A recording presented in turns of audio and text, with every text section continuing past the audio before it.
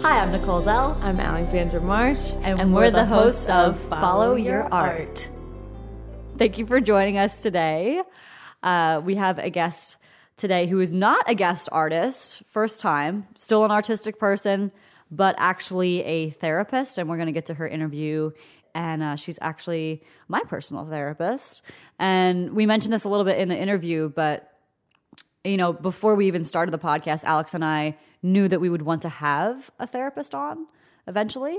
And then I was like, oh, wait a minute. Yeah, I go to an art therapist. So let's just have Michele on. It was nice to actually sit down with someone who's clinically in that world. So has the certs. Yes, has the certs. Exactly. Enjoy this conversation we had with Michele. It's really, really, really fun.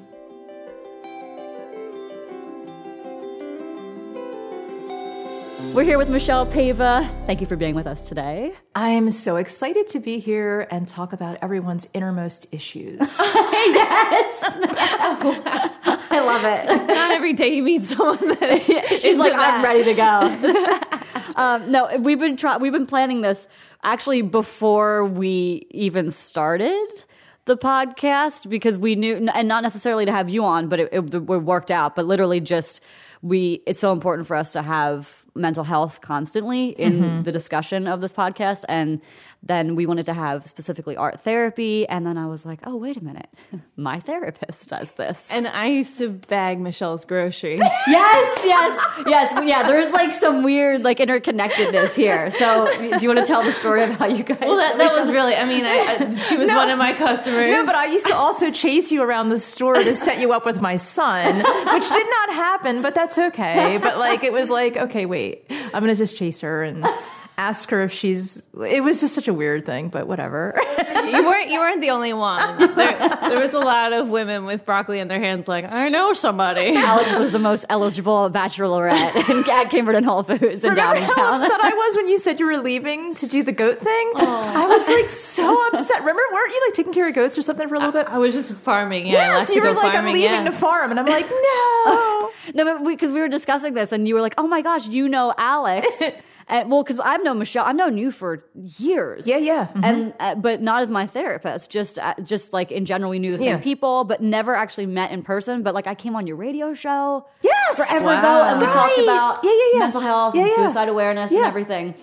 And then, I don't think I even really knew that. No, I knew her for I forgot about that. And we knew all the same people in Downingtown. I'm gonna say I would say almost. Well, let's see, probably like 2013, 2014. Yeah. And I remember I looked back recently on our like first correspondences because I was just curious. I can't even imagine what the hell that would be.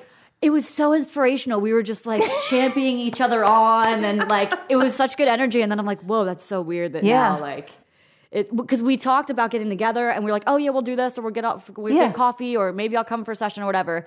And then it just never happened. Mm-hmm. And it was like perfect timing how then like I feel like it came right when I needed it in life, you know? So weird how stuff like that happens. But at the same time, you guys knew each other at Camberton, and I didn't know that you knew each other. And when you told me you knew her. So I told you that she was doing the podcast with me, and you were like, wait a minute, that's the Alex that was like my favorite employee of Camberton. And then you were mentioning how like the energy changed when she left. Oh, totally. Still love Camberton Whole Foods. But yeah, you said that like it became a much brighter, better place. I couldn't stalk anyone at that point because it was like weird then. Like you were my only stalk person, so yeah, it was just regular shopping then. There were many a review where I got in trouble for having therapy sessions instead of stalking. That's why we're here now. Yeah, exactly. We're more aligned. So it all worked. So here we are, the universe bringing us together again. But I want to talk a little bit about. More background, not our background together, but just how like, and I don't even know actually anything really about how you got started in therapy. What made you start wanting to pursue that career path?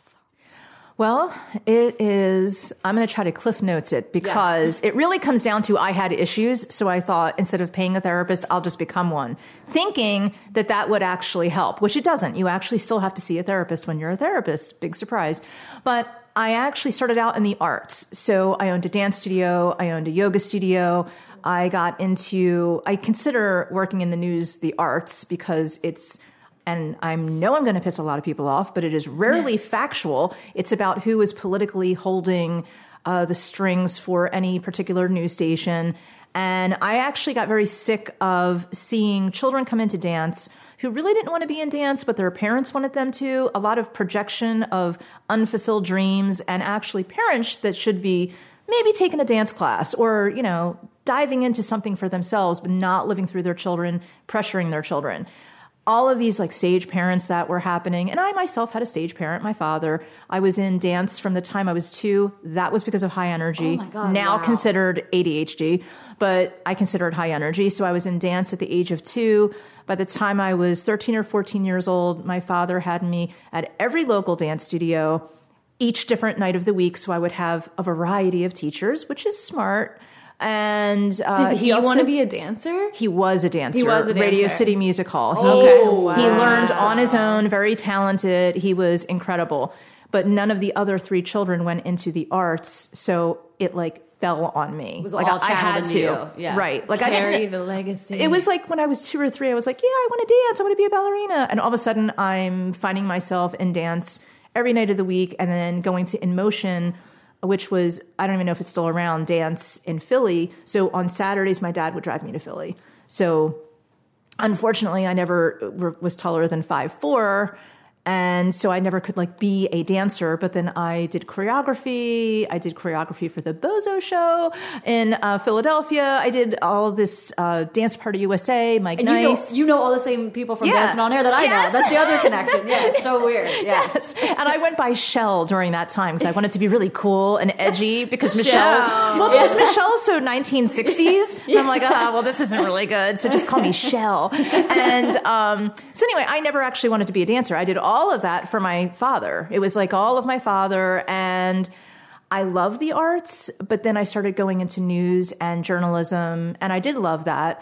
But it was also very depressing. So I thought that I would and so it evolved into yoga, which was self-help, and then it evolved into becoming a therapist. So when you were in media and TV and news, did you feel like you totally had to be someone else and you couldn't be true to yourself? They made me someone else because Right, I have very right. Spanish kind of hair, which people right now, if you could touch my hair and like put your hands through the sound vibration, you would feel very rough hair and like hair that's very unruly. Well, on air, they would like flatten it out and spray and make it shiny. And they would, I have a pale olive skin, but at that era, being ethnic was not a thing. And they would, which was very cool. They made me look like I had a little perk nose, which again, you guys can't see right now, but I have quite the nose. So they would actually like really thin out the nose, and they put like 2 shades lighter on my face. So my PR pictures looked like a completely different person. Wow. So, yeah. So I physically and in every way, I was not allowed to have an opinion. And it didn't really work out for me also because I have this thing where I will laugh no matter what. And there was a time in CN8 where we so when you're doing any kind of anchoring, you always have audio connected. So you can hear what's happening in the sound room. And they're giving you feed and they're telling you things of what everybody else is doing. And I was interviewing a proctologist. And they were hysterical and back there. And I'm not someone who could be like, oh, they're immature and I'm going to be serious. I was cracking up. And that was sort of like the beginning of the end. So yeah, I had to be someone different because I couldn't just be like, this is funny. Like, I think if they would have went my route, people would be getting exams. Like it's funny, do it. Like they were like, you have to be very serious. The proctologist broke you. Oh, he did. He did. There's probably another I can't even look at my husband right now because I'm sure he has something to say. Yeah. My husband, just for other people also, my husband's really funny. He's behind me right now. I'm not going to put him on or anything, but he has to be behind Hi, me. Steve. Yes, he has to be behind me because if I here. look at him, it's going to make me crack up. He's really funny. Wow. And how long did you do that career for? Actually, I have to ask my husband. Was that 2 years, 3 years? Okay. Well, that was at CN8, but then I actually started that when I started news writing, and I was learning from Paul Gluck, who was at Channel 3. He's now teaching at Temple. So that was the early 90s. I mean, that was before. Wow. So I would say there was probably a 10-year news period of broadcast and print journalism. So it was very depressing though. Yeah. Because they only want bad news for the most part. Why is that? Because that's what people generally, cathartically, I think a lot of people are negative and they are attracted to negativity. It's just the feeding the low energy. Right. Yeah. And a lot of therapists do that as well. Like if you look at a lot of therapy advertisements, it's like, are you feeling broken? Are you a ship that's feeling, drifting alone in the night? And I'm more like, do you want to get your shitta together, which is mind, so like shitta Sanskrit for mind. Yeah. So, I want people to feel like, getting through therapy doesn't have to be frumpy, depressing, whatever. So then what was the defining moment of, okay, I'm going to become a therapist? I don't know that there was a defining moment. Yeah, I think you said you kind of... It just sort of slowly evolved. I think probably becoming a yoga instructor, but then that attracted a whole level of everything is healed with like energetic vibrations of usually very depressed people who have no room in helping other people. So like you would attract, at my studio, I would attract all of these people that were like wearing like flowy purple dresses and like really like dressing the part of like some shamanic healer. And it's like, you're just a suburban woman who's bored. Like, like this is not what you're doing. Like you're going home and watching TV. So like, you're not like chanting in your backyard. So it was all of these women who I started realizing like a lot of people are getting into this because they're searching for something, which I totally think is important to do. So everyone is on their path. And, I went through the thing too, where everything I wore was like yoga. And I think we do tend to dress and portray ourselves in a way that we want people to be. So for me, I started seeing that in yoga and thought like, okay, there's got to be more. Like my whole life has been like, there's got to be more. There's got to be more. And now I'm finally just like feeling like less is more. So it probably was like my father with the pushing of the dance that kind of instilled in me something like that. So how's your relationship with your father now? Like it's fantastic. He has been gone for 30 years. So I always get the last word. No, actually my father actually was really good. He just was like very into the arts and wanted one of his kids to do it. So, but he was actually really funny and we had a good relationship, but he did pass away when I was like 20 years old. So then I had the guilt of like, I've got to make it for my dad, and I became a workaholic. And so, but no, he was like, but it is true. Like when your parents pass, you do get the last word because you can still talk to them, but you get none of their like judgment, guilt. It's all their parents. Yeah, it's all like love. It's all like a bubble of love. And actually, I do have in my office, which I don't know if I showed you ever when you visited. I have a letter that my father wrote before he passed away. And he wrote it like months before he passed away. Told my mother to put it away. And it's like this amazing letter that he just scribbled, kind of like, you're the light of my life, and like all this like super positivity. And I have it framed. It was like just scribbled, written, and we found it after he passed away. And I have that framed in my office. It's gone on every audition I ever did because I did a little bit extra acting and stuff like that. Anything that I ever did that was important, that I felt like I needed spiritual help, that like glass and all, which is crazy. Like I would put the whole glass thing with me, like, but that has been with me every step of the way. And my husband, who's right behind me. Yeah. He doesn't fit as easily in a attaché, but my dad does. So, good relationship in general, even when I was younger. It's just that he was like stage dad. Really, total stage dad. Sergeant, right? That stuff. Yeah. Wow. Yeah. So then how did you, as you're getting into therapy, and now you've been in therapy for how many years now? That sounded funny. I mean, but I've been in therapy a long time. Yeah, both. Both. You're looking at me like surprised, like, when's it going to kick in? No, I mean, I should have worded that correctly. No. So I've been a therapist for I've actually been a therapist since 2011, 2013-ish. Okay. And I actually did not have my license for about a year, and I just reinstated my license only because my daughter and I are doing something together. She's coaching, but I wanted to be able to really promote her on therapy websites, so I needed to get my license back for that. And it's also helpful for people. They can now, through her, purchase sessions and then get it reimbursed often through insurance with me. So I did that, but I kind of taken a real back seat. I don't take new clients at all. And I pretty much only work with the clients that I have, with the clients that I have, I kind of give them, they can kind of see me almost any time during the week, or Saturday mornings. I have some standing sessions, but it's just a handful and I like it that way. So yeah. Well, it creates a very personal environment too. I mean, if you were just, I don't know how therapists do it when they have booked back to back every day. Oh, it was horrible. I had to every single week have decompression therapy with friends of mine that are therapists. And now every now and then they'll say something to me and I'm like, no, totally don't need to decompress. Everything's great. And I don't have any more passive aggressive pain people anymore. I don't just take, because a lot of therapists will take anybody because it's a money thing. Like no one goes into therapy because they're going to be super wealthy. So it's about how many people you can fit.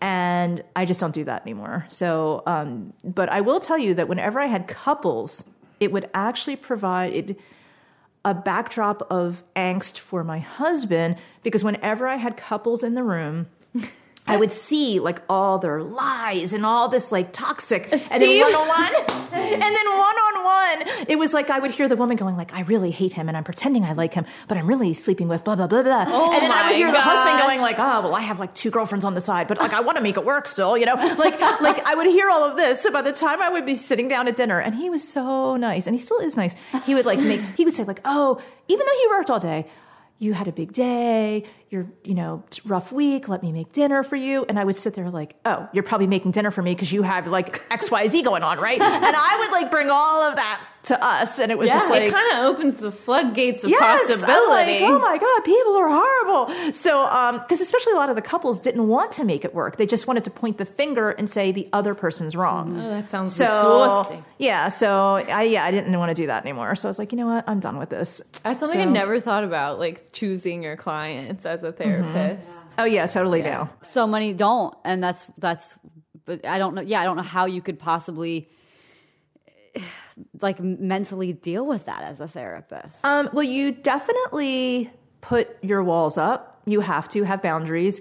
But I also, luckily, I think because I'm a little odd, I have attracted people who are very creative, I find very intelligent. So I love, like when I have people now, it's just like, oh my God, like this person's so cool, great. So I kind of now, in the past, say 2 years, I'm not taking new people, but in the past 2 years, I would only take someone if I thought like, could I hang out with this person, even if I thought they were a hot mess, like, and I'm like, yes. Right. So like, then I would take that person. So how did you start integrating, or did you from the beginning integrate art therapy into?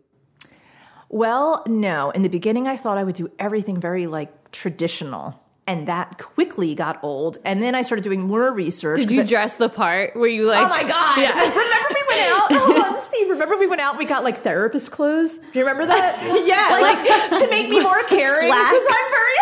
Yes. To make me more... Because I'm a little bit like... blunt, direct, hard. I don't know how to explain it, but I have been told that. I feel like I'm warm and fuzzy, but I have been told by many people that I am, okay, I'm an INTJ personality, if anyone knows anything about that. So I am very just like, I've been compared to a show called House or something, where the guy's like a little psychotic and just like blurts things out. Yeah. And I've been compared to that. So we went out and we got me therapist clothing that would make me more like pink sweaters and things that are warmer, more like approachable. If I would not speak, you would think I'm really like approachable and like nurturing. But then did Steve help you with this? Yes, he like, did. Yes, I would tell you my problems with this on. He did it. Coldwater Creek. He was like buying me clothes. And he's like, this is what you should wear. I'm like, okay. So, which he still does help me. So I'm colorblind also. So I wear, So it's a lot of leopard and black going on. So,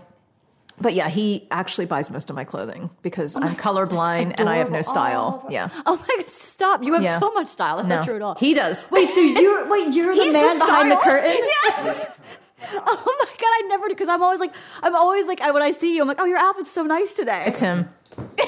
That's amazing. It's him. That's awesome. So many hidden talents. So you slowly you started very by the book, and then you were like, I got to do something different. I am a super creative person, and I started realizing that what I was supposed to be doing was not going to work for these people. It wouldn't work for me. Like sitting aimlessly and talking about my problems isn't going to give me coping skills. And also, most people think that their problem is the thing that's bothering them when it's something else. And I also, I'm a real big fan of Harvard research, and Harvard research shows that 98% of therapy does not work. So I thought, why the hell am I doing something that has a 98% fail rate? Like, that's not who I am. So I started looking at art therapy, and I joined the Art Therapy Association, got some certifications through them, then kind of just developed my own stuff too. And dialogue is something that people think that is associated with therapy, but it is, I have found, it is not the only way to help people, but it's the least effective way to help people.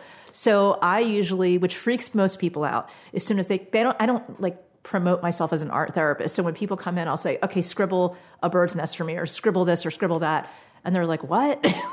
like this isn't what I signed up for, like painting with a twist. So, but that would actually be really good. Friday. But like, so they would come in and they would do that. But from that, I started getting just this sixth sense of what was going on with them, because not only what they were doing, but what they were saying as they were creating. So that was just, to me, that is, I get more from seeing a doodle from someone than I would if they talk to me for 2 hours. Wow. So it's very, or even music too. So I play the harp, and not well, but I play it. I find that people that are having pain or depression love the lower scales. They just, in a session, they just prefer those lower notes, I would say, actually more, or tones. And then the higher notes are the anxious people, prefer those. So you want to get someone in a therapy session to feel comfortable with mid-tones. And with a harp, you can actually have the harp right next to them and just play the tones. And the harp is interesting because you could feel the vibration from it. So if I'm playing a low tone, even if you say you like it or don't like it, the vibration of it will resonate with you if you're depressed. So if you go to that mid-tone area, when the people, they will actually let you know, like, I forgot that I was even in pain. It's like, no, I got you up the scales. So it's like one of those things. It's like, it's kind of getting people connected to who they are. And I feel like the arts are really the true only way that you get connected to who you are. I think anyone who says they don't like the arts in some way, I just think has a whole lot of blocks going on, and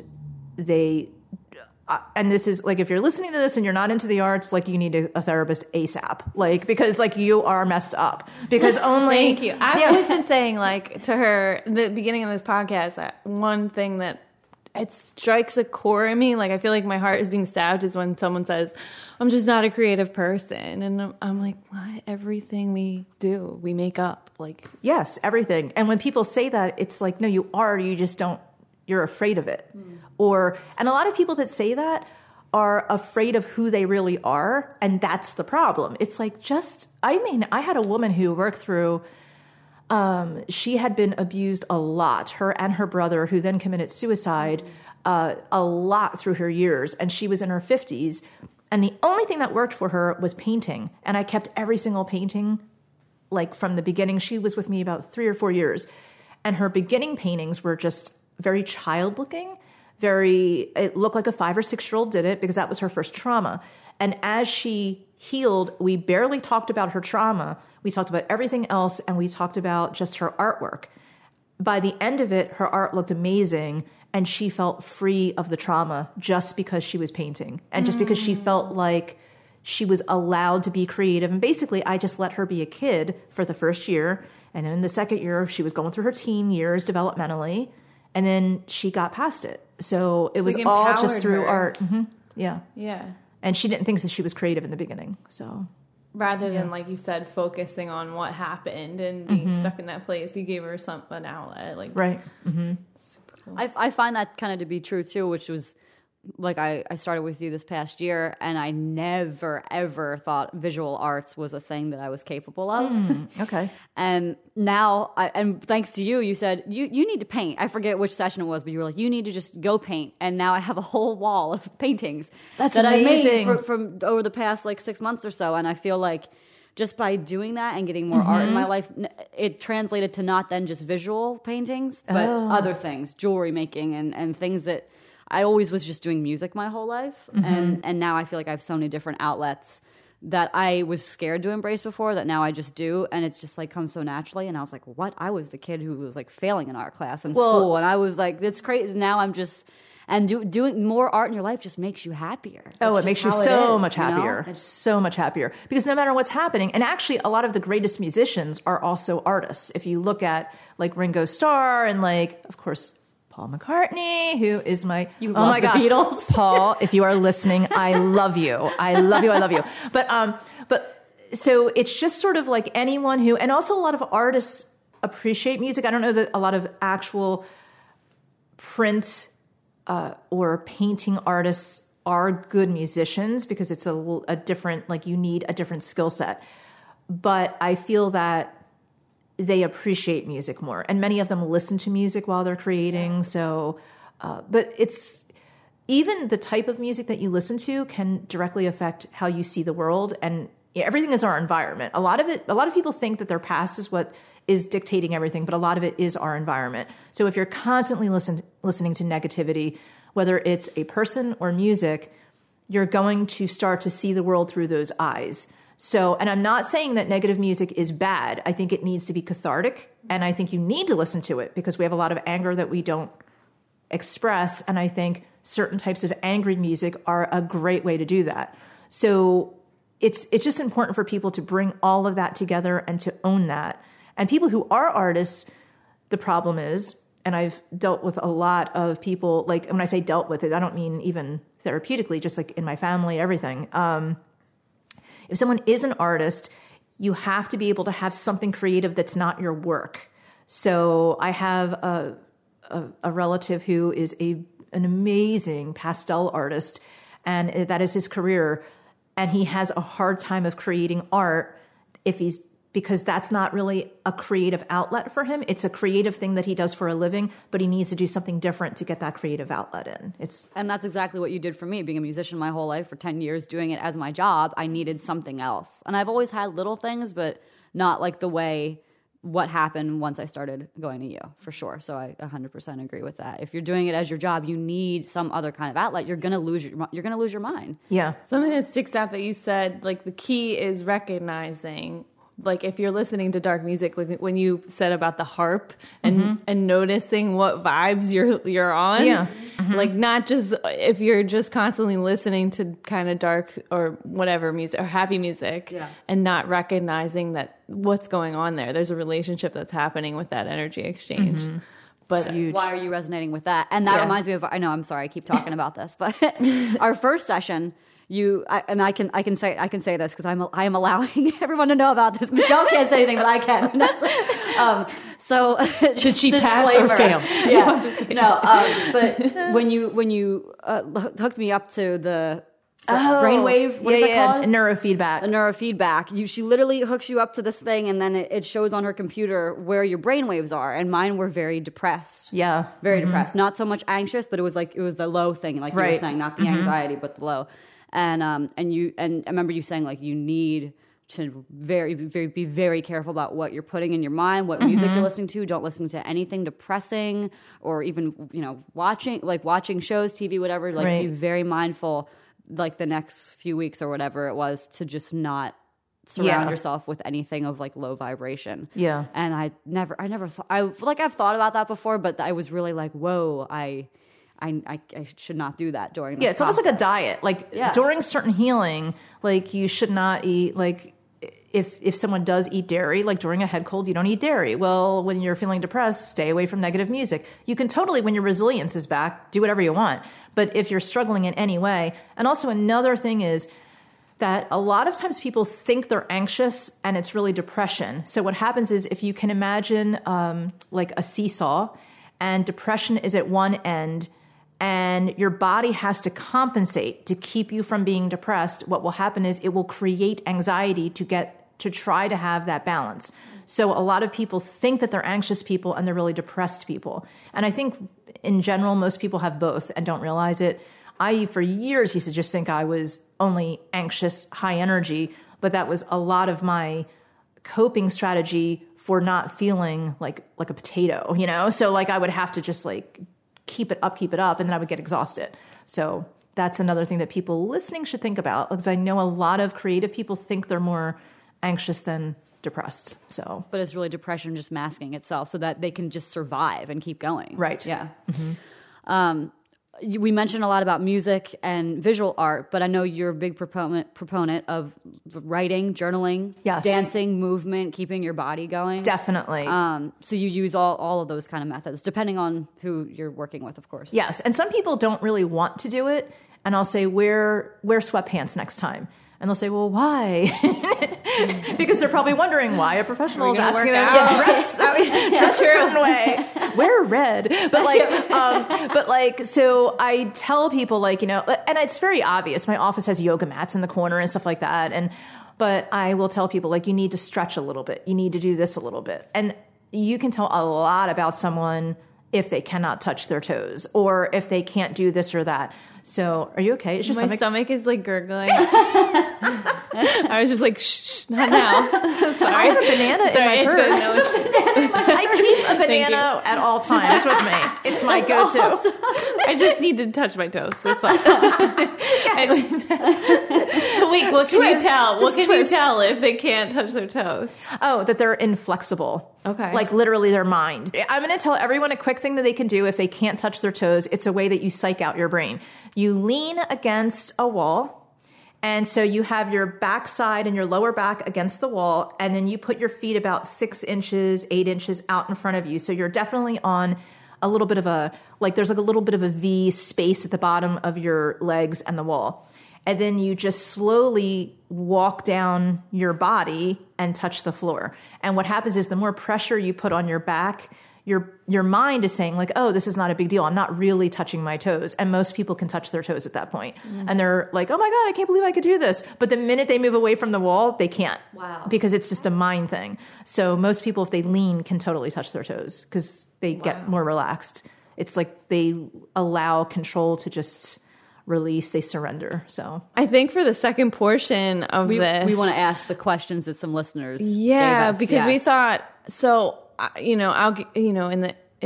later I'll talk about this, but this is a really personal issue for me because I have some near and dear ones that are really facing some serious stuff and they can't find help. They can't afford it, or everyone's booked up. Or now that I know, they might just not be the right choice for the therapist. I don't know. But whatever it is, it's just so I thought this was such a cool opportunity to just get some questions in. If you are struggling with finding someone to talk to, if you have any dire things that you want to know now, maybe we can ask Michele. Yeah, definitely. And also on that subject, what would you recommend to people who do need help? Number one, my YouTube channel. Yeah. Because I actually speak a lot about a lot of what I went through in helping people can actually be, it's a lot of, you can recreate it through YouTube and it can help a lot of people. So, and there's a lot of different channels too that are very helpful, but mine is just YouTube at Michele Paiva.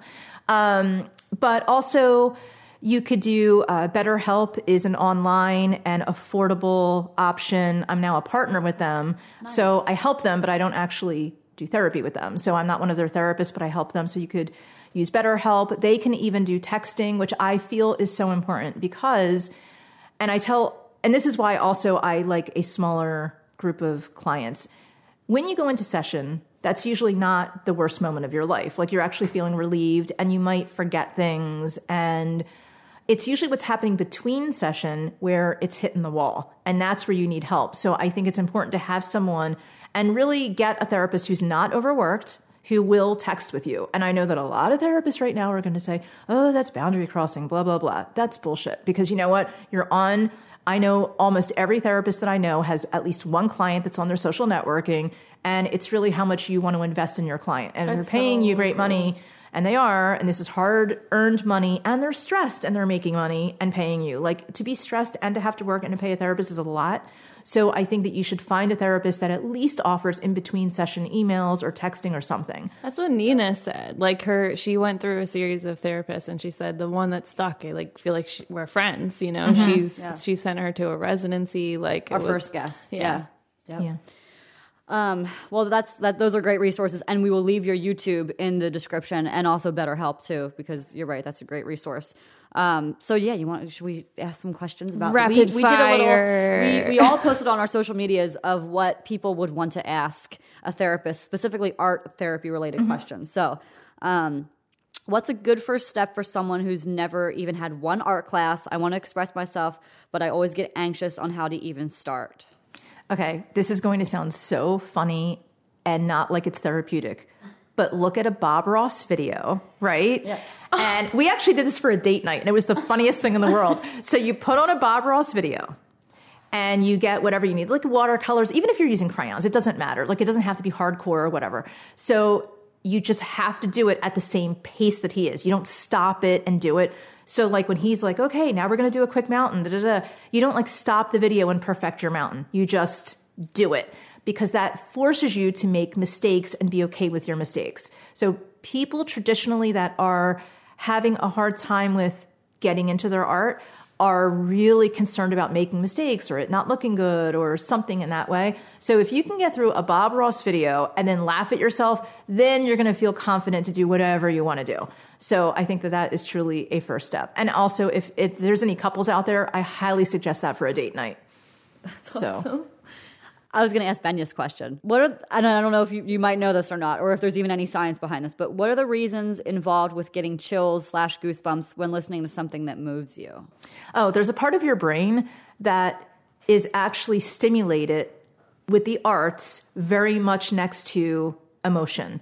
And people think of the arts as emotion because it's so close to that part of the brain. So there is an actual visceral feeling that comes to it. And that's why when people say, oh, I'm not creative or I'm not whatever, I'm like, yeah, it's a little too close to the brain. Like, it's sort of impossible. So it's too close to the brain, or those two areas are too close together for it not to be a thing. So everyone has it. They just need to tap like, into unless it. you, and if you actually are, if you are saying that you truly don't have it, that you're actually saying that your brain is informed correctly. So yeah, are you a sociopath? Yeah.